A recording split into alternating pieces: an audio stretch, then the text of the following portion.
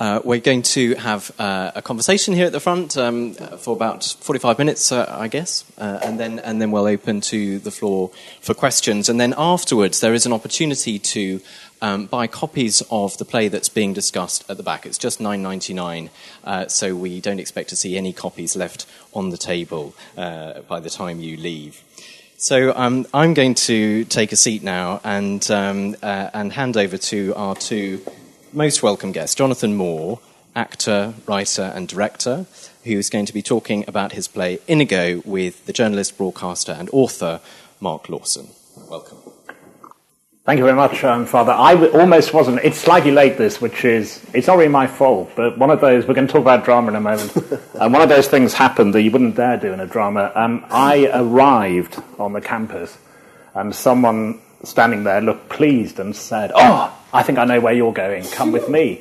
And so I went with them, and they said, "You are here for the lecture." And I said, "Well, I wouldn't call it a lecture, but yeah, I am actually." And on the way there, I said, "Is John here?" And they said, "Oh, yeah, John's here. He's in the green room." Anyway, I ended up on a totally different part of campus. John MacDonald, you can't leave at this point, by the way.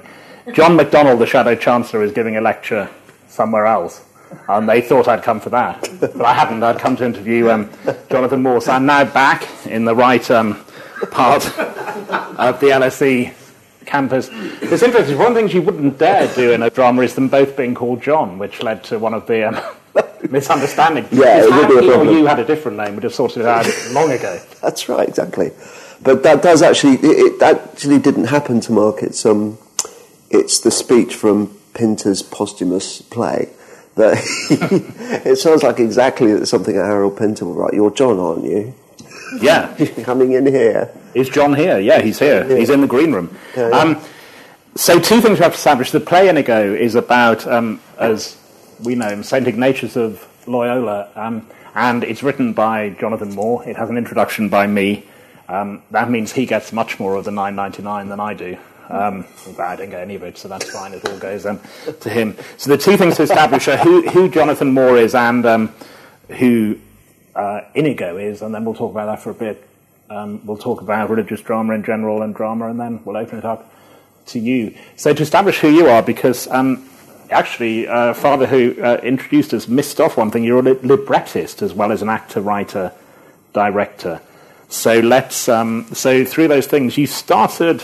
I saw plays by you when you were quite young, and I was quite young. Yeah. But was that the first thing, writing or acting?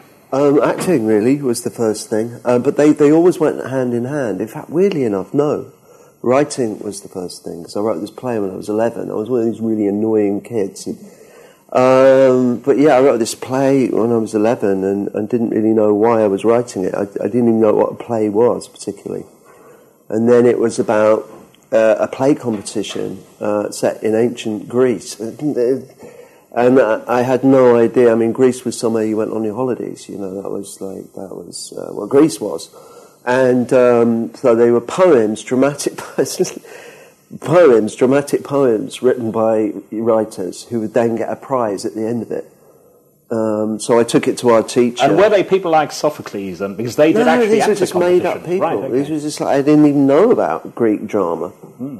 I just wrote this thing, and I took. And years later, this guy who'd done classics at Oxford, an actor in my company, and he said, "Well, tell me some of the names then of the characters." And I told him. He said, "Well, they're ancient Greek names. I had this and that." So yeah, I wrote funnily enough, I wrote the first play. Before I even thought of, that you could possibly be an actor, or it was like anything that anyone from my background could kind of reasonably aspire towards. But yeah, so and then gradually they kind of went together. Yeah. And the treatment was an early play, and also if anyone who came here on the Tube, one of my favourite titles of yours, which. It's still there, isn't it, on the Tube? They changed it slightly. But the original thing they've said on Tubes was... Obstruct the doors, cause delay, and be dangerous, right?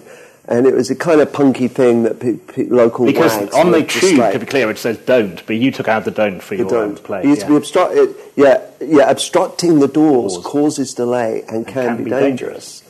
So people would just write, obstruct the doors, cause delay, and be dangerous, which I thought was quite interesting, as you do when you're in your early 20s about stuff like that. And so I thought it would be, so much so, that I thought I'd write an entire play with that as a title.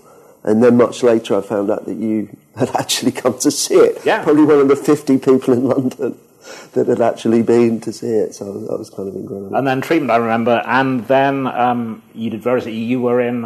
you acted with Diana Rigg, didn't you? On yeah, TV? I did Bleak House with Diana Rigg in the sort of mid-'80s. I played Mr. Guppy, the lawyer's clerk, in that. And that was an amazing experience. A little flirtation with the mainstream, which was nice. Yeah, it was good. She was great, and it was a really good company. And yeah. And you normally wear a hat indoors. Anyone who's seen Waiting for Godot, where when they take the hat off, the character stops talking. That's what happens here. I've actually got no head underneath this. It's just this kind of skull. So we'll keep the hat on. Yeah. Kind of skull, a brain with clouds, which is a great title for a play. And it is. And more recently, before we get to INIGO, lots of opera. Lots of opera. I don't know who I'm supposed to be. You sort of you try and encompass us all in a sort of curve. Have you done this before? Yeah, he's done this before. It's extraordinary. So yeah, this is a play. What was the question? Opera. Oh yeah. I had Mark Anthony Turnage. That's right. I had a show on at the Donmar, and this very famous opera composer called Hans Werner Henze came to see it, and he was the most famous living opera composer at the time, and I'd never heard of him, which gives you an idea of how little I knew, probably still do actually, about opera. And so I was summoned to meet him, and I'd said to the composer called Steve Martland, who's now no longer with us, I said, I'm going to meet Hans Werner Henze. And he sort of said, my God, you're meeting God, It was like the playwright's equivalent of meeting Arthur Miller or something. So, I went to meet this guy, and he said to me, I like your work very much. Did you want to direct opera? And I said, no. And he said, why? And I said, because I think it's elitist, it's boring, it's irrelevant, it's got nothing to say to people I know, or where I come from. It actually, I just, that sound, I just can't stand it. No offence, him being an opera composer, that's kind of what he did. But you say that thing in your mid-20s, don't you? And so anyway, I said that to him. He said, I agree with everything you have said. This is why you should be directing opera. And he said, well, listen, will you go and meet this young composer? And I went to meet this bloke called Mark, who'd never written anything more than 7 minutes long before. So I went to meet him expecting to meet this real geeky little guy, sort of like, I'm a composer. And I went to meet him, and it was a bit like that, actually. But I tried to get out of it. I tried to talk myself out of the gig because, it's the first Munich Biennale, And I didn't want to wreck their festival because they seemed like quite nice people. So I went to meet Mark and I said, listen, I'm actually not really, opera's just not something I have on in the house. I might listen to some Beethoven and some Bach or something, but I'm mainly listening to Killing Joke, The Clash, Funkadelic, George Clinton, Miles Davis. It was vinyl in those days. And he said, well, look, he opened his record collection and said, this is exactly what I'm listening to. I don't want to do an opera either. But when you're asked by Hans Werner Henze to write an opera, it's an offer you can't refuse. So anyway, we immediately went down the pub and got incredibly drunk. And at the end of it, I just thought, actually, he seems like a really great guy. And I knew enough about, success scandals in the opera world and in the orchestral world, like Rite of Spring by Stravinsky. And I kind of had this romantic idea there'd be a riot in the opera house, I thought this would be really exciting, great. The conductor gets punched in the face or something like that. And so, unfortunately, it was really successcul. And there was this was Greek, was it? No, Greek, yeah, a thing called Greek. Greek. Which is based on a Stephen Berkoff play. Yeah. We were young enough again to like the idea of opera singers, really screaming filthy language over the orchestra. Now that kind of thing, still amusing, but not as amusing as it probably was. But yeah, so this opera did really, really well, and it was first time lucky, really, working on that opera, because it's still being performed all around the world now, and we just kind of made it up as we went along. It was the confidence of ignorance, really. and I'd just deliver whole bunches of the speech, and then Mark would just notate what I was saying and get the rhythms from that, and then I would just kind of edit it and change the text and make it more make it work better. And so that was the first opera, really. And then, as I say, unfortunately, there wasn't a riot in the opera house, and I just got offered lots of new opera. You know, I did opera at La Fenice and Scottish Opera, Opera North, London Coliseum, Covent Garden, Royal Opera House. So it's a bit of a siren song, though, opera, because it really does. You know, I've always thought of myself as a theatre person. I love music; it's very important to me. But I've always thought of myself as a theatre person, and working and directing plays and TV and stuff like that. And so opera for me was pretty exotic. It still is, really. But it was a very interesting part of my life. But I'm kind of glad to be back with actors and, you know, those kind of people again. I love singers and I love that world in many ways, but there's a lot that I don't like about it. And you were away from theatre for quite a long time, and then you came back with INIGO, which is the book the play and the book that we're discussing. And it's one of those plays where the title, to lots of people, won't automatically say what it is, because it's St. Ignatius of Loyola as he became. But one of the things the play is doing is to... you deliberately didn't call it St. Ignatius of Loyola because it's about him before. It's about, well, and not just before, but after. It's about the inner him, as it were. Absolutely. It's like when you become beatified to be St. Marcus Lysonius or something like that, you know. Very low risk. And, yeah, me too. Join the club, you know. Although I'll still be quite disappointed if it doesn't happen. Yeah, INIGO was the baptism name, actually, of Ignatius of Loyola. And it's a very, INIGO, it's a very Basque name.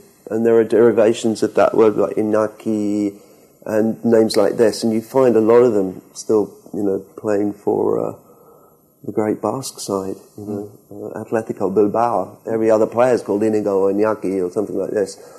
And for me, it just humanized him a bit more. Ignatius of Loyola, this monolithic kind of character that he kind of became and kind of played, actually, and it was kind of put onto him to be this sort of person. This kind of, you know, the order that he co-founded is actually obviously synonymous, and them as a group synonymous with the kind of intellectual achievement, and of course that's right in some ways. But this for people in the room who don't know, because I had the luck to be, although I didn't go to Jesuit school, there were a couple of Jesuits there who were sort of on attachment, and they are, for people who don't know, the Jesuits are the intellectual SAS of the Catholic Church, aren't they? The SAS has slightly dodgy connotations, but no, but they are. I mean, they're very, they're very, very bright, and I mean, astonishingly so, and very and wonderfully perverse in a way. Not in the dodgy connotations, but sort of very interested in contra positions, because it's part of it's you know, with good Jewish friends as well. There's that idea. It's very much part of the culture. That idea of putting the other idea, looking from different views, taking different opinions, and that's very much a part of Ignatian spirituality, actually, that the whole pro-contra exercise. Well, just to interrupt, because I remember that happening at school, that one of the priests who was not a Jesuit said to the Jesuit, you're taking the risk that none of these boys will believe in God at the end of you teaching him, and he said, well, that's the risk I have to take, because... but it was exactly that every position was challenged. Yeah.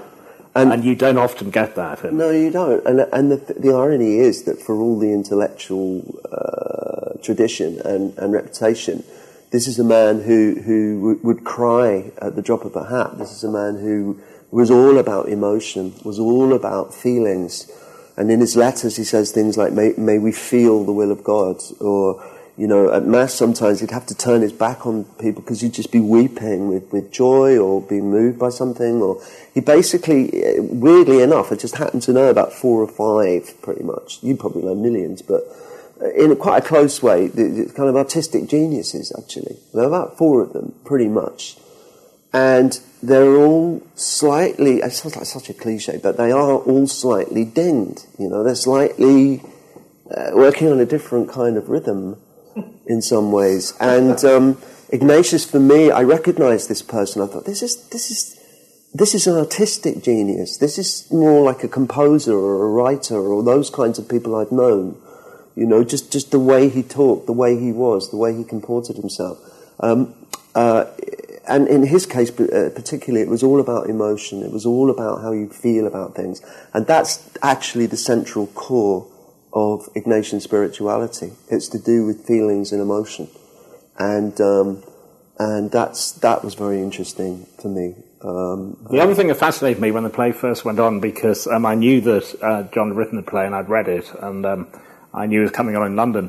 And one day he said to me, I'm just going to go and talk to the publicity people about how we're going to promote this play. And I was watching TV early one evening, and they said the first Jesuit Pope. And I thought, well, I've seen a lot of clever promotional moves for a play, but that is the... I have to hand it to you. That is the... I won't say take my hat off, but of course you never do. But they were good PR people. It was really good. It was awesome. Really good. And, yeah. But that has... Very well connected. Yeah. Clearly that has helped the play because... but one of the interesting things about this is, although I think INIGO, Ignatius of Loyola, would have very interesting conversation with Pope Francis, he'd be quite surprised that he was Pope. That's one of the interesting things, isn't it? He'd be surprised for the simple reason that Ignatius laid down very early on that none of them should become, monsignors, let alone bishops or cardinals. And Pope, it would just have been... It was considered so... for political and theological reasons. The political reason being that they didn't want to be tainted. This is a word that comes up a lot in their contemporary letters, tainted. To remain tainted, untainted, and radical. And they saw so much corruption in Rome when Ignatius first went there. He was really appalled by it, and he thought it was wrong to buy your position of power in the church, and he thought it was wrong that you should be able to use wealth and all the rest of it and politicking to forward your kind of secular career. He thought that was appalling. He also thought that, in a possibly more nuanced way, he felt that if you did attain high office, you were automatically going to be much more tempted. And this was fascinating because he understood that power is very often compromising, and compromises people. Exactly, and I think that's why he was very, very wary of it. And said, look, we're not going to have hardly any rules or regulations, but what we are going to do is make damn sure we're not going to attain to any high office whatsoever. There's this kind of wonderful, probably came in round about with Walsingham, especially the histories of the Jesuits in England.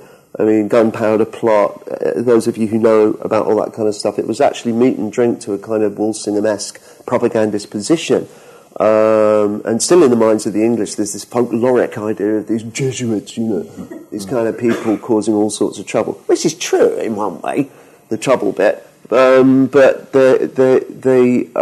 some of them extremely brave people. They were going around England saying mass, converting people, hearing confession at a time when they were risking death to do so. That's very much part of the charism of the founder. That kind of some people would say reckless, I would say heroic bravery. There's a kind of idea, of course, that they were empire builders. That basically what Ignatius and his followers these kind of evil bug people wanted, was that they wanted to basically take over the world. They wanted to kind of have temporal power. That's kind of what they were interested in. Actually, what they were interested in was, as a group of proto-hippies, wanted to go to Jerusalem and be forgotten by society. That is all they wanted to do. That's all Ignatius wanted to do. So in his first trip, he went there. This almost Python-esquely difficult journey that he did barefoot, walking all the way, shipwrecks, being tortured, all this kind of stuff. So he went there, and he was sent back by the Franciscans, which I'm sure there's a bit of a laugh in there somewhere, but the Franciscan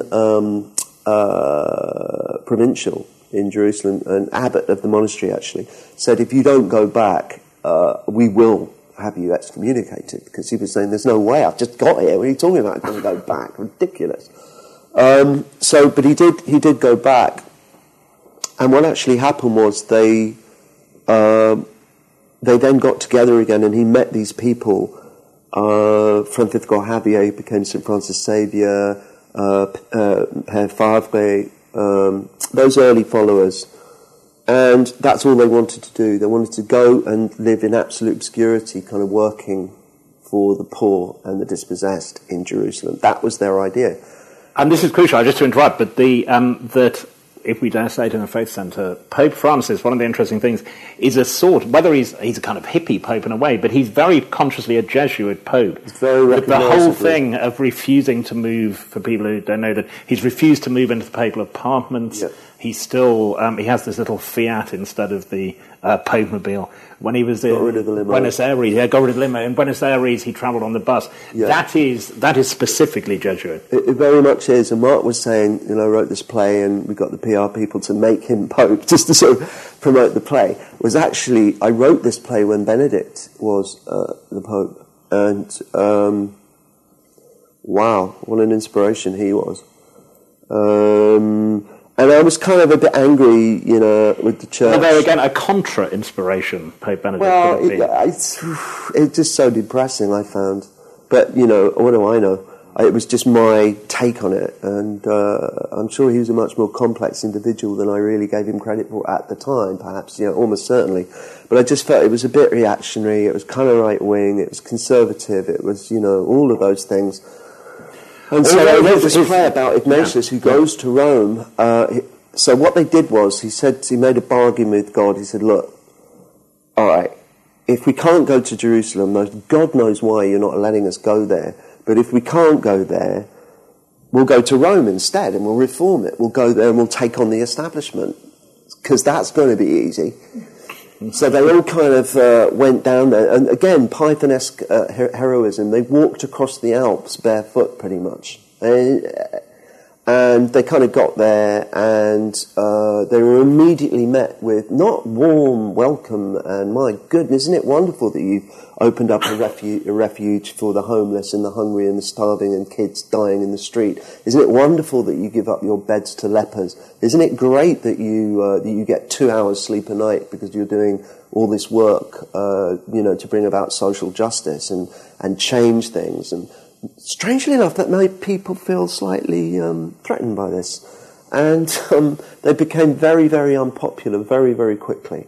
So they were being attacked by the Reformationists, but they were also being attacked really quite virulently by within the Catholic Church. So you've got this guy going to Rome to reform Rome, and then 400 years later, some weird bloke in a hat writes a play about this person who made exactly the same journey. So I see Francis as a kind of, this is all completely, serendipitous or synchronicitous, however you want to look at it. Because I'd written 4 drafts of the play when Benedict was the Pope. And then, so for us, the idea, if you've got any knowledge of the history of the Jesuits, when they become cardinals or bishops or whatever, it's only because there's no one else who can do the gig. It's not like they're out looking for it. It's like, 400 miles, there's no one else. All right, we'll do it then, kind of thing. That's basically how it works. So the idea that you'd have a Jesuit Pope was just extraordinary. Although, you see, one thing that I think is quite dramatic is that... But he also, like Ignatius, is going to Rome as an Ignatian reformer, and the way he kind of took on the cardinals at this normally rather anodyne sort of Boxing Day kind of talk, and it's normally just a glass of sherry and aren't we all marvellous? He decided to really round on them and use fantastic words like, psychological or spiritual Alzheimer's. He said, I want to see you smiling, you guys. I want to see you happy. I want to see you, you're like a bunch of... The corruption of gossip. The corruption of gossip, and you're all Christians who behave as if it's Lent all the time. That's what he said to them. Yeah. And you could see them thinking, no, this is not possible. Why is he talking like this to us? And he really, really went for them. And I thought this is exactly what Ignatius did when he went to Rome 400 years earlier. So it's just kind of really interesting how things like that happened. And now I'll stop on that one. No, you no, did no. ask me. No, I did. But you see, I think Benedict and Francis is itself an interesting possible play, in that Benedict, who was much, hated by a lot of liberals in the Catholic Church, historically will have been seen to have done a heroic and interesting thing in retiring. And even more so, I think, that here's some high-grade Vatican gossip, perhaps, who knows. A book by an Italian Vatican journalist claims, and they're never supposed to say what happens in the conclave where they vote for Pope, but things leak out. He claims that Pope Francis, as he now is, Bergoglio, very good, Bergoglio. He that opera mark, he finished second. He finished second the time that Ratzinger became Benedict XVI, and then it's further claimed that he withdrew in order to let Ratzinger become Pope. And if that's true, then I think it's psychologically fascinating. It is. Because Ratzinger must have known there was a reasonable chance that he would be succeeded by a Jesuit liberal, and he allowed it to happen, which is interesting psychologically and dramatically, I think. I think it is, and maybe that's the follow-up play.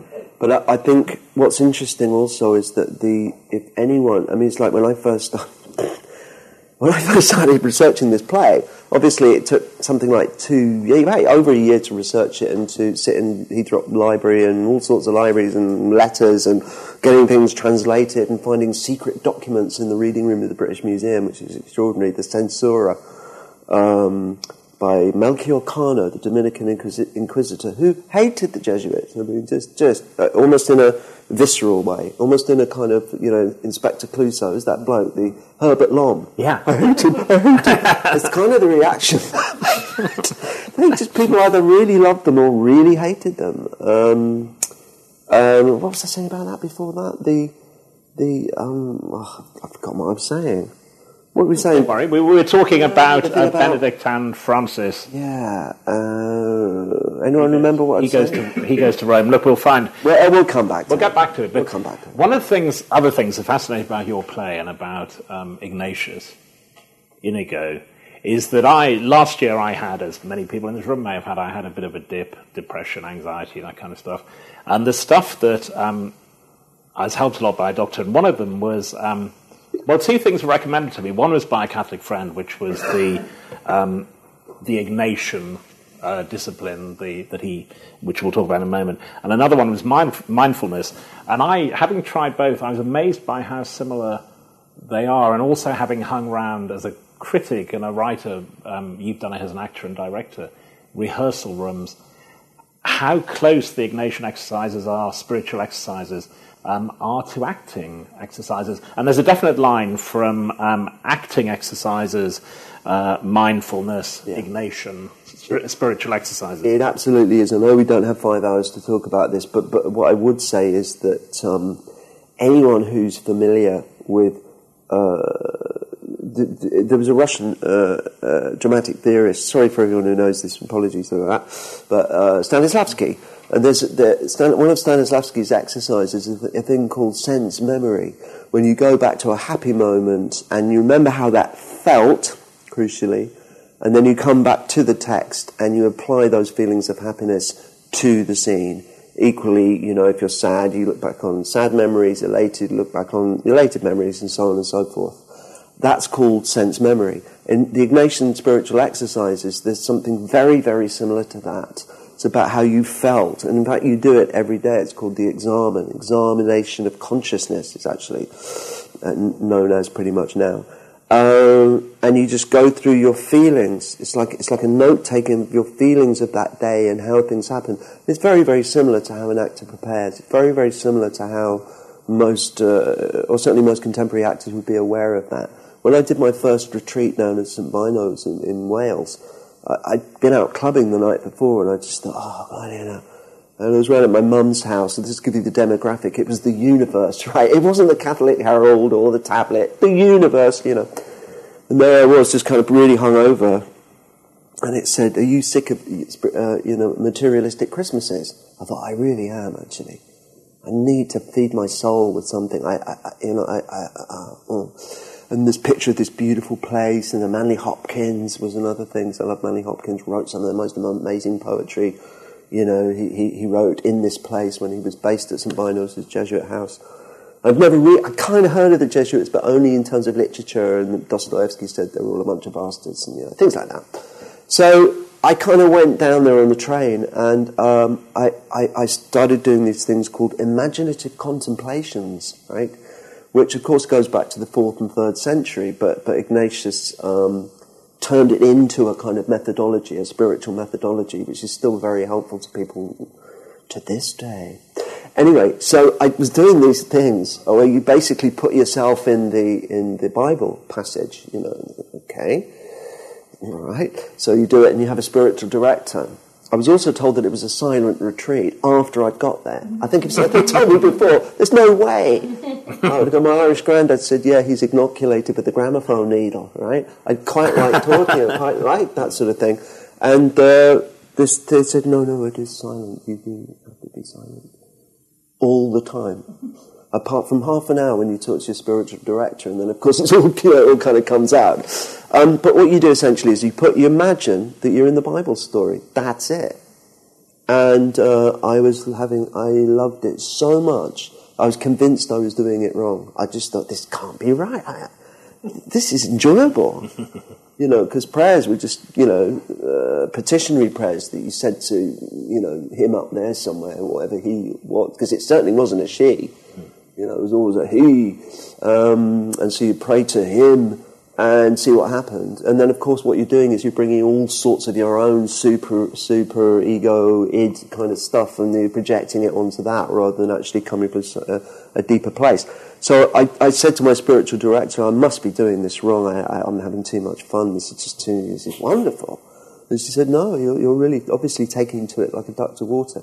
And I find that most artistic people really do. I was going to say, but you immediately saw the connection with acting and rehearsing. Yeah. As soon as you're in there, you begin to see that it's about using your affective emotions, is how Ignatius would talk about it.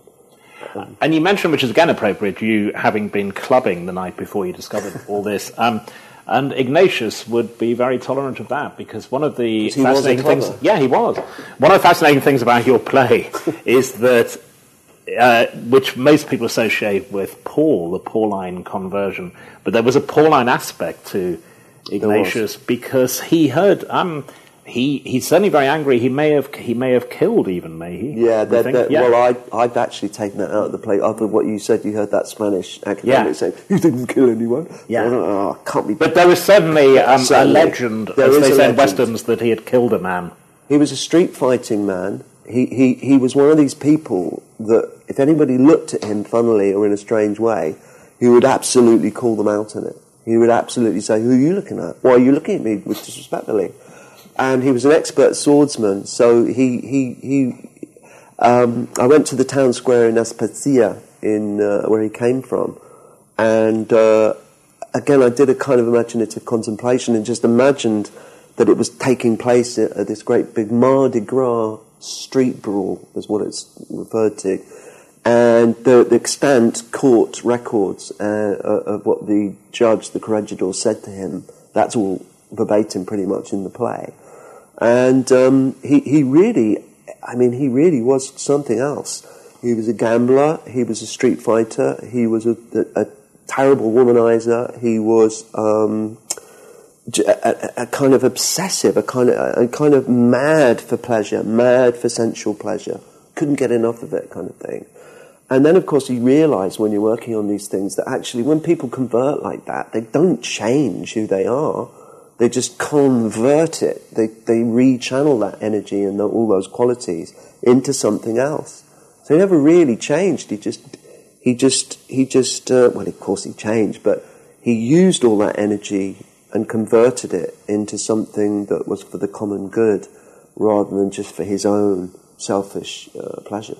There's a lot of, which a comparison occurred to me, and we've known some of them, actors and writers who have been alcoholics or addicts in the past.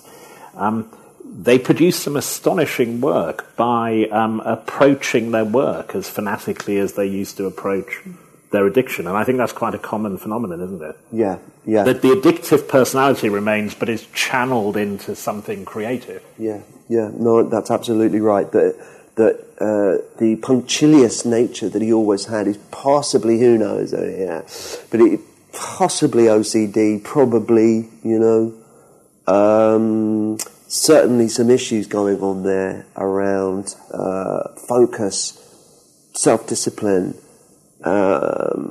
attention to detail. This extraordinary way that he got the methodology of the spirituality was actually like a really clearly defined spiritual manual, and he leaves very little undiscussed. And apparently when he was a dandy, a bit like Malcolm X in a way, everything had to be absolutely just so. The rings had to be absolutely just right. The stitching had to be absolutely right. His hair had to be completely right. The hat had to be tilted at a certain angle. He was obsessed with looking good. Didn't like dirt of any kind, which when he started to walk around in sackcloth and not wash was a real mortification for him. That was one of the things he found the hardest of all. Because he was absolutely punctilious about personal hygiene, about how he looked, and yes, absolutely. So he took those aspects and just never giving up, and never, just about okay was never enough for someone like Ignatius. And in his orbit, he attracted those kinds of people. That's why when Francisco Javier, St. Francis Xavier, turns up, it's incredible. They all shared a flat together. They were roomies at university at Saint-Barbe in Paris. And the other one... You could do a sitcom next time. Yes, absolutely, yeah. Jesuits, the sitcom. Yeah. And then you'd have...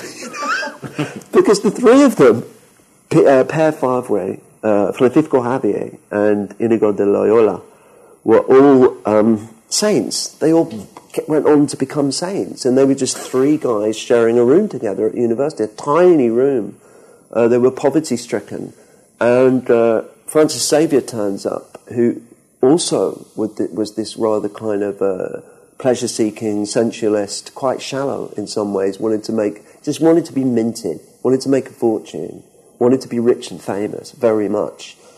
Implausibly handsome, unlike Ignatius, who was a little quirky-looking little guy, and quite small, actually, quite short, Ignatius. And then in comes this strapping specimen of a sports jock, which was St. Francis Xavier. And he basically warned him. He said, all right, I'll share the flat with you. If you mention anything to do with religion, you're out. I don't want to hear anything about it. This is St. Francis Xavier. I'm too busy chasing women. I'm too busy winning gold medallions because I'm the star athlete of the university. You're just minor nobility. I'm the real deal. My family are aristocrats, from Navarre, and you people are nothing. And so this is how he was. And instead of Ignatius thinking, I can't have anyone around me like this, quite the contrary. He just saw him immediately, I think, as this potential rock star of the Jesuits, which is what he kind of became, really, this kind of pin-up of the movement, in a way. So friendship was very important to them, and they were a certain kind of sensual pleasure channeled into something else seems to be one of the kind of recurring motifs as well.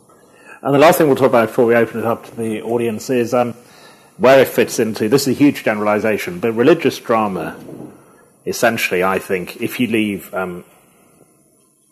modern religious drama, there are kind of two poles, I think. One is the Book of Mormon at one end, and Hand to God, which opened last night in the West End, which is a puppet play, or play involving puppets, set in a Texan evangelical church, and very like Book of Mormon, quite savage satirical comedy.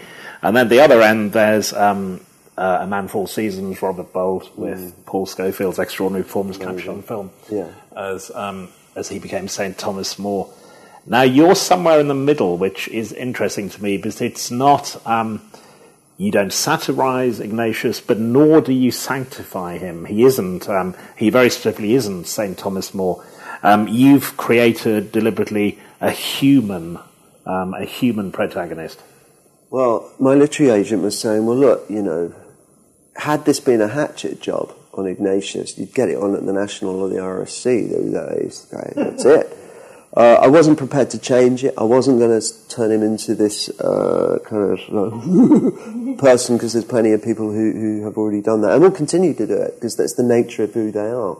Combative, contrarian, interested in that sort of thing. So I think I didn't want to write a hagiography either. I wanted to write a play, and my wonderful publisher, Cheryl Robson from Aurora Metro, is in tonight. And the way I was thinking about it, and I've talked to Mark about this as well, was that it can function as a kind of political allegory about anybody who takes on an establishment. And a lot of my non-faith friends, other faith friends, whatever, have seen it on that level, that it is... Jeremy Corbyn, Bernie Sanders. Yeah. It can be seen as somebody who's taken... Well, no, but there are. Donald Sanders. Yeah, well, quite. There are parallels, aren't there? No, there are. Because also it's purity versus, they would say, versus corruption. But when you hear Sanders' speeches where he talks about what has happened in the banks in New York and what has happened in Washington politics, that, he religiously is Jewish, it's a different tradition, but that is, it's like Ignatius. It is very, very, very like that. And... yes,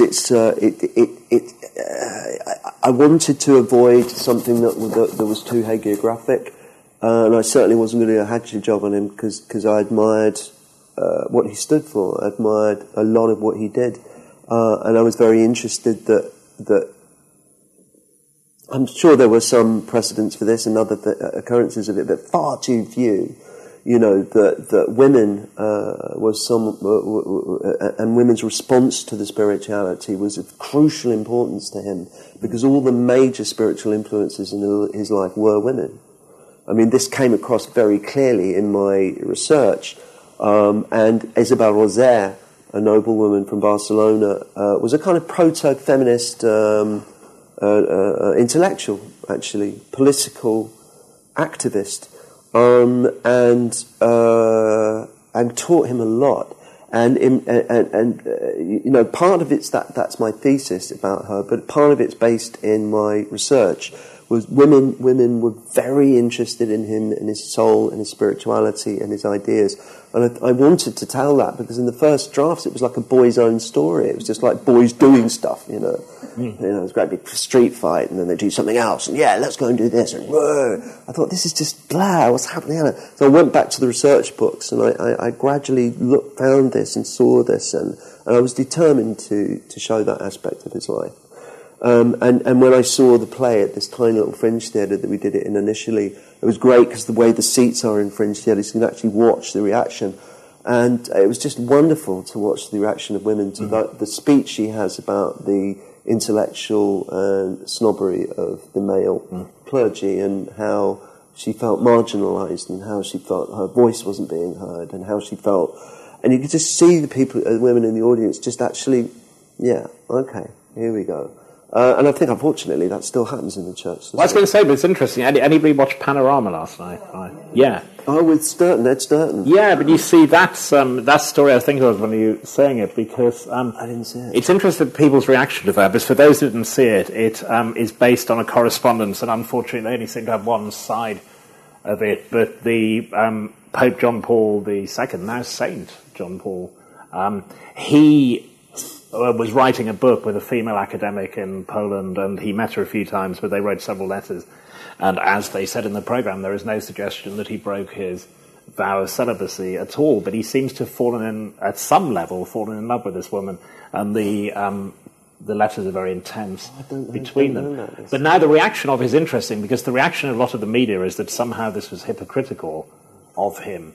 Whereas I think to a lot of Catholics, it's human. It's human. Yeah, absolutely. It's like when Mother Teresa sort of said that she anybody who's even slightly familiar with the kind of mystic tradition knows that that's very much a part of it. The dark night of the soul, the times when you don't even... I mean, even in as we just say, the headline is they found Mother Teresa's spiritual diary, or she'd left it in her will, hadn't she? And the headline on one well-known British newspaper was "Mother Teresa didn't believe in God." Germaine Greer didn't work. You know, she was evil. She was awful and evil. I can't stand her. Do you remember? Yeah, but in fact, what she'd said was she'd had moments where she didn't believe. Which is part of the faith tradition, and it's what Ignatius of Loyola went through, because he was that far away from taking his own life at one point, Ignatius of Loyola. And, I can't remember what we were saying before then. But, we were talking about the importance of women, which is why I got into that story about the Pope. And also religious and plays about... See, I don't think this is a religious play as such. I mean, I really don't. And I think what I did do, though, was I was very interested in reading those kinds of plays. I read, in the build-up to it, just to get myself in training, as it were, I read Man for All Seasons. I read Luther by John Osborne. I read, Gospel according to St. Matthew, but that's one of my all-time favourite movies by Pasolini. It's just a towering work of genius anyway. But I watched it again. Son of Man by Dennis Potter. That play Adrian Mitchell, is it, about St. Francis? Oh, yes. Yeah. Julian Mitchell. That's right. Adrian Mitchell, that would be really Which interesting. Which is called Francis, is it? St. Frank. Yeah. If it was Adrian Mitchell. Yeah. And so I wanted to do that, and also George Bernard Shaw's St. Joan. And he says something amazing in the introduction to that. He says... the story about Irish Catholic atheists, because they still write like Catholics. It's just kind of incredible. Culturally, it's so imbued with that kind of awareness of semiotics and the power of symbolism, and they keep that in their writing, even if it's to kind of completely demolish those traditions. Kind of interesting. But anyway, he says in this very long, typically Shavian introduction, he says something like, there's something about the truly evolved soul that frightens people, that people get very nervous around. You'd think people would be thinking, wow, what a beautiful human being. I can learn from this person. But no, it's kind of quite... It puts people's backs up, and that's what the original Jesuits did as well. And he talks about... but you see, for an atheist writer to show such sensitivity to the numinous and to the spiritual tradition that he personally didn't share in a Shakespearean sense, although Shaw wouldn't thank me for saying that because I didn't like Shakespeare, but he was able to inhabit a completely contraposition to his own and explore it. So I read all those things. As Gerald Manley Hopkins says, you read works, great works to admire and then do otherwise, because I didn't want it to sound like anything else or be like anything else, as one hopes one's work is. That was certainly, though, but also for the linguistic kind of landscape and territory, I went to The Crucible by Arthur Miller, because there's a way that he writes that play, which is you're at once very aware of the historicity of the writing, but you're also very aware that it's alive and fresh and feels contemporary, and just one wrong word can unbalance that. It's like, I love Dickensian, by the way, it's great. But there are some things like, about that. It's just like a modern phrase that will really bring you out of it, In War and Peace, there's a moment where she says, so the thing is. Yeah, you see, that's it. That's what I mean. Yeah. So what I was trying to do was to, yes, give it a sense of it being contemporary, but actually, obviously, quite... hopefully very accurately researched historically, but to also give a linguistic world where you felt, yes, this is different, but at the same time it's something that I can really connect with and I can really understand, without it being overly full of bathos or kind of deliberately trying to kind of like, let's make it completely contemporary, which would be equally wrong, I think, in that way. Okay, well we've talked, so we'll now open it up to anyone who would like to. Oh, they're going. They've had enough. Look. Anyone who would like to say, yes, sir. We've got a microphone. Yeah. How would INIGO be spending his time if he were alive today? He'd probably be watching the Chelsea PSG match, which kicks off at 7:45, and praying. Praying for Chelsea. Well, he'd actually be an Atletico Bilbao supporter because that's the nearest one to Loyola. But you mean right? You mean generally? Yeah, like what would he be in the church, or would he be Would he have gone into the church? Interesting question. That's a very interesting question, because I think had he had his own way, he would just be living in maybe like a hermit's cave somewhere and meditating and using spiritual exercises of the Desert Fathers going back to the 4th or 3rd century. He was essentially a mystic. This is what people don't realise about Ignatius. They rightly understand that, they called themselves contemplatives in action. That's what they still call themselves, the Jays, because it's to do with, they are of a monastic tradition, but they really believe you've got to get out there and start changing society and making things politically a bit more egalitarian. And of course that's why they've had so much opposition over this. So he'd either be that, or he'd maybe be a trade union convener somewhere, or a political activist, or something like that. I don't know, but it's a great question. Yeah. Quite a few American senators were taught by Jesuits. I mean, they go into that political... That was their idea. They used to do this thing called... It was basically a kind of spiritual trickle-down theory. They thought what they'd do traditionally, they used to, as we know, they used to run all these posh schools everywhere, and they'd educate kids of the ruling class, and they thought... And they always did that from the very get-go. That's something that's very... because they wanted to change society that way. They thought if you can convert the president, you saved a lot of time. Just do that. Go to the nearest palace and say, And I suppose that's where the whole kind of the years of kings thing came from. Because they did have the years of kings, but then around about the 1960s, when there was a kind of political and theological sea change coming off of a certain kind of liberation theology idea, was the Jesuits were very much in the forefront of that, and a wonderful guy called Father Pedro Arupe, who ran the Jesuits, and he was a Basque at that time. And he said, listen, you know what? We've got to pull out of these posh schools, man. We can't do this anymore. And he wrote this wonderful essay called The Option for the Poor, which the Jesuits very much took on, and they still keep some of these schools. I think the one in Lima is still going. I think Stonyhurst is still just about going. And there's one, in fact... They've changed the emphasis to make it more of a grassroots movement rather than, the education of the elites in that way, I think. And I think the Bronx it was, but the Supreme Court Justice, Antonin Scalia, who died in a week, and he was educated by Jesuits who spotted his mind. And even in his legal judgments, you see a great mind at work. But he ended up politically quite unusually, on the really quite far right. That is weird. George Monbiot, who writes for The Guardian, and who's a kind of writing on, it's not eco-warrior would be to do, but he's a wonderful writer for The Guardian, and he turned up. I thought George Monbiot meets a Jesuit priest. I thought, oh God, here we go. It's going to be, they're bastards, they're all evil, we hate them. I read this thing, and he said, the very first sentence was, the bravest people I've ever met are Jesuit priests. I thought, okay, all right, why is that? Because he went to somewhere in, I think it was somewhere in Peru or somewhere like this, somewhere in South America. And he went to this little shack where these blokes were living, and the door opened, and this guy was really cold, this Jesuit was really cold towards him, and sort of said, well, you better come in then, sit down, okay, what do you want to talk to me about?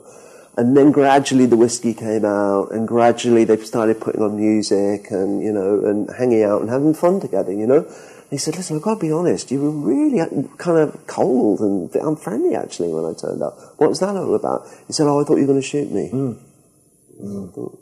That's what I thought was going to happen. And many have been, yeah. That's what you were saying earlier on, and 7 of them were wiped out by a right-wing death squad in El Salvador for organising literary reform, agrarian reform, women's rights, clean water programme, the affordable, free university education, organising trade unions, things like this. And they were warned repeatedly by the oligarchy, by the Arena Party, I think it was. And then one of them went on TV with the head of this Arena Party. It was called Ellacuría. Some of you may have heard of him, a great intellectual, a great thinker, and a mad Atletico Bilbao fan. They always used to watch football together. They'd never miss a match from Spain, kind of thing. Most of them were Basques. Anyway, so there he is, looking like a film star, looking like Alain Delon or something. This amazing suit, wonderful kind of tie. They very rarely wear dog collars, Jesuits, on the whole, because they don't want to be, they want to sort of blend in. They want to, it's kind of interesting. So anyway, there he was, and he intellectually demolishes this guy from the arena party, I mean, just my Spanish is pretty crappy, but I could understand that much. And pretty soon you could see this guy from the arena party just really thinking, okay, let's just see how far you get with this. And very soon after that, they were all wiped out. They were all murdered by the army, by a right-wing army group, and their housekeeper and her daughter was murdered as well. And I was going to write a play about it, actually, way back, and I met Michael Campbell-Johnson, Father Michael Campbell-Johnson, who's a Jesuit, and he knew them all personally, and he showed me the police photographs, and they'd scooped out their brains, and they'd smeared them, faux South American, that's the symbolism of it, and smeared their brains on the garden outside where they lived. Because they'd warned them, they said, look, you carry on doing this, we will kill you. It's just a matter of time, but they carried on. So that was like cutting the tongue out of an informer. It was saying that their brains were what has got you killed, and warning other academics and intellectuals and in El Salvador and South America generally, that's what's going to happen to you. For me, if they'd said something like that, I'd have said, okay, I'm packing my bags, I'm getting out of here, this is just ridiculous. It's very hard to come across that kind of bravery, but that's why I said when you mentioned the bravery thing earlier on, and in the play I've got a little nod to that actually. It did happen, but there's a scene where he's he's warned by an aristocrat who's sent as an emissary because he was reforming a monastery, like a convent actually for nuns, and they'd even got hold of that. These aristocratic guys were going around and effectively using it as a brothel, and even then they couldn't escape. It's one of the weird sort of dints of fate and historical irony is that convents and monasteries were at least one place where women could get an education, could live the way they wanted to live, that wasn't predicated on, their relationship to a man, this kind of thing. So anyway, this guy came along and said, unless you stop this reforming work and you allow us to go in and use these women as we please when we want to, there's a gentleman's agreement, why can't you carry on this agreement? And he just says, no, you're going to have to kill me. You don't just stop there. You will have to kill me if you want to stop me. And he got beaten within an inch of his life and repeatedly beaten on the street and almost died. It's kind of miraculous that he didn't get killed, really. I personally find that kind of bravery really, really inspirational. I think for people, any radical, anyone trying to change things, it seems, has to pay that kind of price. Any other, anybody like to? Yes, sir. I think the play has been... thank you. So last year I saw the play, and congratulations. I think it really develops the Ignatian biography in a contemporary language, and I was really very happy to see and to listen to it. So it was, I think, performed twice in London in 2 different periods, in 2 different theatres. Yeah. For example, what about the future of its performance in theatres or in Jesuit colleges? Have you received proposals? What is the future of the play? Well, I've got this really amazing and incredible assistant, PA type guy. He works with me maybe like a couple of afternoons a week because I can't afford any more than that. But he wrote to 500 universities and colleges in America about the play, with the reviews, with lovely photographs and blah, blah, blah. We got 3 replies. I think the way to go with it, although I would love that, but having said that, the English Jesuits have been very good, and it's in Jesuit schools. Father Adrian Porter has taken it and is using it, even though there's words like bastard in it. It's amazing, really, what they'll let children contaminate their brains with these days. Also, we know we can't name the person, I don't think, but somebody tried to take a copy of the play to the Pope. Well, they did take a copy. Yeah. And someone else did as well, and the general, the Jesuits has got it in his. He only actually read the introduction of the play, but anyway, it's something. Yeah. No, we don't know if it got to him, do we? Well, it got to the general of the order, right? But the Spanish Jesuits have really gone for it in a big way, and the Latin American Jesuits have really gone for it, and they've been clamouring for translation. And my publisher's been negotiating that, and we've been talking to them. It looks like, so basically, it looks like, inshallah, there's going to be a Spanish translation of the play. So for this country, but also in all Spanish-speaking countries around the world. So that was interesting. Now, I've met with almost complete coldness from the American Jesuits. They couldn't show any less interest if they tried. Apart from a wonderful one called Jim Martin, who's just lovely. And he's the editor-at-large of America Magazine and a wonderful author in his own right. I met him in New York recently. Also talking to a famous Irish actor who lives in New York at the moment about maybe playing Ignatius, but he's got a very complex relationship with the Catholic Church, which is hardly unusual, is it, for anyone brought up in the tradition? So he's... he liked it again. He wouldn't describe himself by any means as a practicing Catholic, but he connected to it as a piece of drama, and that he was fascinated. He didn't know that Ignatius was so charismatic and interesting. He just thought he was this kind of dour control freak, which was really, the dour control freak came in when he was drafting up the constitutions. This is what kind of hippies they were.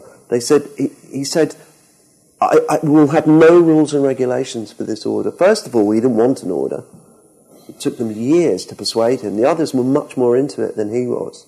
And they'd have endless discernment exercises, because the big thing of Jesuit spirituality is how to make a good decision. It gives you those techniques. So in the end, he regretfully sort of said, all right, looks like that's what we should be doing. We'll found an order. But there will be no rules and regulations, just the inner law of divine love. This is so wonderful. But of course, even he began to realize, that, okay, I suppose we've got to have some, structure here. Celtamage, So that's when they draw them up. So to answer your question, the Spanish Jays have come through and they've been fantastic. It's in the schools at a limited extent over here. My wonderful drama teacher from when I was a kid is here tonight. I won't look at her because she'll get all embarrassed. Mary, who has a connection with the mission in Harare. So 10 books have been sent out there, and they're using it on the mission there in Harare, which is kind of lovely. And it's going to be performed at Gonzaga College in Dublin, the Irish college, and the Irish Jays are quite interested. The Australian Jesuits are making really good sounds about it as well, which is great. And this copy we sent to the Pope, he might do a reading from the balcony at Easter, we're hoping. Yeah, and you can play Isabel Rosaire. Yeah. So that would be that's. But I'm hoping for much more. I mean, in my naivety, I just kind of thought that every other university in America is called Loyola. There might be the smidgen of interest. There was someone from Detroit sort of saying, "We might do it. Not sure. Send a copy. We'll see. You may not like it." Yeah.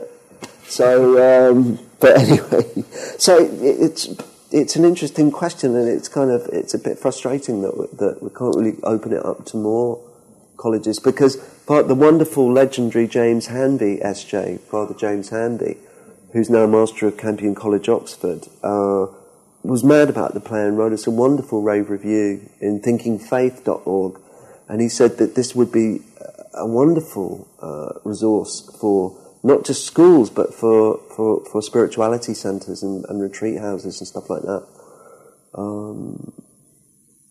So funny that I've written a play like this. I never thought I would actually do a play like this, but I'm really glad I have actually.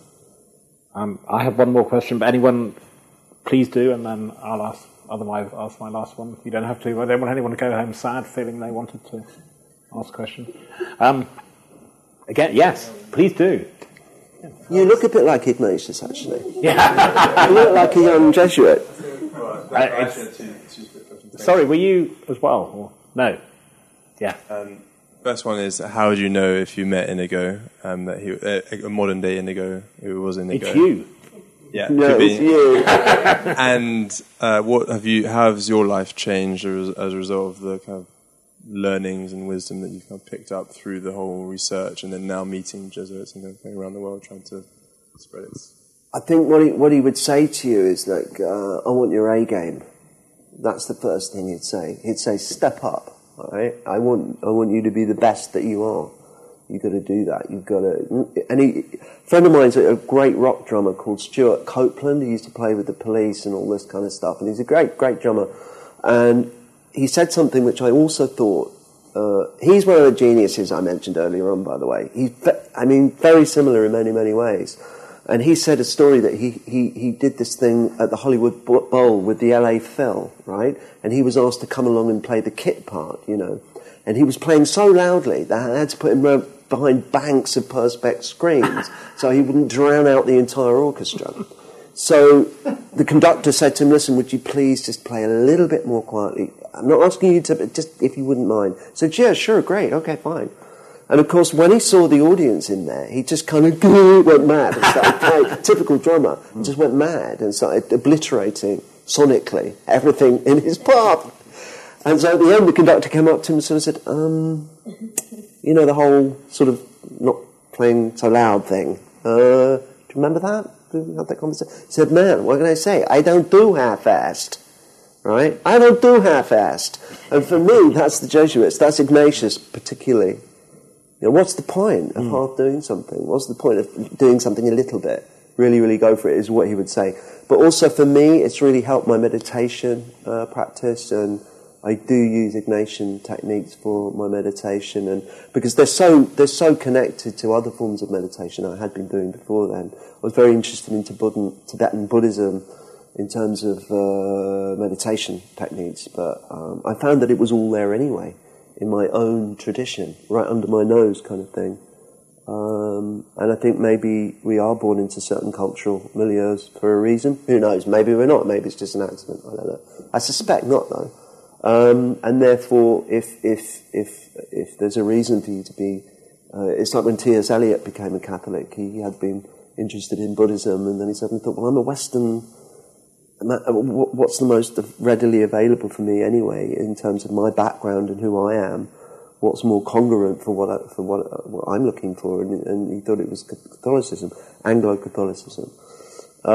So I would think he'd be quite demanding, and he'd be like a Basque, you know, because I did this long meditation walk from Loyola to Manresa, about 400 miles. God knows, it nearly killed me. But anyway, did this long walk, and when you meet the Basques, when you first meet them, they're kind of the most unfriendly people. I mean, almost unimaginably unfriendly when you first meet them, just literally like that. And then very, very soon, they then become the most friendly people, the warmest people, a bit like the Irish or something, that you've ever met in your life, you know. And I think he would be like that, and he is like that when you start walking that Ignatian path, because he doesn't really show himself to you that much in the way that Francis Xavier does, who's this kind of touchy-feely star kind of thing. But it does pay off in the end, and I think once he was your friend, he would be absolutely loyal and completely on your side and totally reliable. You know, he wouldn't be very tactile. He wasn't a very tactile person, and not the most emotionally demonstrative of people either. But you'd always know that he'd have your back, you know, I think. And actually meeting them has been quite inspirational, because it's made me think that you don't have to be an uptight, holy Joe to be a really spiritual, or at least attempting to live your life in a kind of aware way, you know. And the last question I was going to ask, which is quite a big question, but we'll just do a little bit of it, is that it's always interested me that... You're going to bowl me a googly now? Is that what well, possibly. The last ball of the game? No, writing and acting, it's always... Because we talk about mysticism, and you have to be careful about this, but there is, I think, in writing and acting, music, I mean, any kind of creativity, there is a mystical element that you have to go somewhere else. I mean, if you watch a great actor or read a great writer, something else has happened that is is beyond them, I think. I mean, there has to be some kind of mystical element. Definitely, and I think that you see any great musician or any great rock guitarist or any great footballer, actually, they get into a kind of zone which is absolutely in the moment. Ignatius said this incredible thing about one mindful act is worth 1,000 done half-heartedly. It's an extraordinary idea that if you're absolutely in the moment, it's that Blakean thing, he who binds himself to a joy doth the winged thing destroy. He who kisses the joy as it flies lives in eternity's sunrise. And I think it's that thing of that paradox of an idea of eternity actually being to do with the now, very much the now. And I think sometimes when I was writing this play, there's a wonderful actor-writer called Jack Shepherd, you may be aware of, he's wonderful. And he said to me, he said, listen, when you're researching a historical play, because he writes a lot of historical plays, when you're researching a historical play, just do the research and then don't refer to the research while you're writing it. Because I would be a bit like, oh God, when was that? 1643. Although I did have the dates right in front of me, so I could be sure. But just get rid of all that stuff and forge within the smithy of your soul, kind of thing. You know what you want to, what's going to come up, and in some strange process of osmosis or something, what's right to come up in that scene will come up, and you can draw on it. But there were times when it was just like dictation. I wrote something like 4 hours. Yes, it was that long, the original draft. And somebody said to me, I think it might be a bit of a big ask. And so I'd meditate before writing it, and then it was 8 hours every day without, pretty much non-stop. And it was trying to keep up, right? The characters were writing themselves. That's it. They just were. And in very individuated voices as well, which to a normal, healthy, rational person sounds completely insane. And it probably is. But I could hear, I wasn't even thinking what they might say. It was just literally trying to keep up, and they were just talking away like mad. And Ignatius had his own way of speaking, Francisco had his own way of speaking, Fabre, Bobadilla comes in like a kind of force of nature. And so I got into a kind of place of not exactly trance, but certainly meditation, a meditative, contemplative state to write the whole play. No, I think it's interesting, and when people say, because when writers and actors say it, some people think it's pretentious, but sport is interesting to me. It's not if you're not interested in sport, obviously, but Stewart Broad, if I say the word Stewart Broad, England bowler, every so often about... Is he really? England bowler? Once or twice a year, sportsmen talk about getting into the zone. Yeah. And once or twice a year, Stewart Broad will just go through an entire team, he's unplayable for about an hour and 20 minutes. That golden section. Yeah, yeah. And so, but they're linked to me in the moment. I mean, actors are told to be in the moment, always on stage. Yeah. I mean, a good actor should not know what happens next in the play or what has happened before they're in that moment. In meditation, you have it, and in sport, in the zone, and in writing. These are real things, I think. These are very real things, and I think you as a writer know that, and it's that they're the one. Listen, as professional writers, sometimes you're not going to sit there. That's a lot of the time it can be like chopping wood, writing a play. It's just a nightmare sometimes. But this was one of those rare, wonderful occasions where felt like it was just coming through me onto the page. It was just not even a.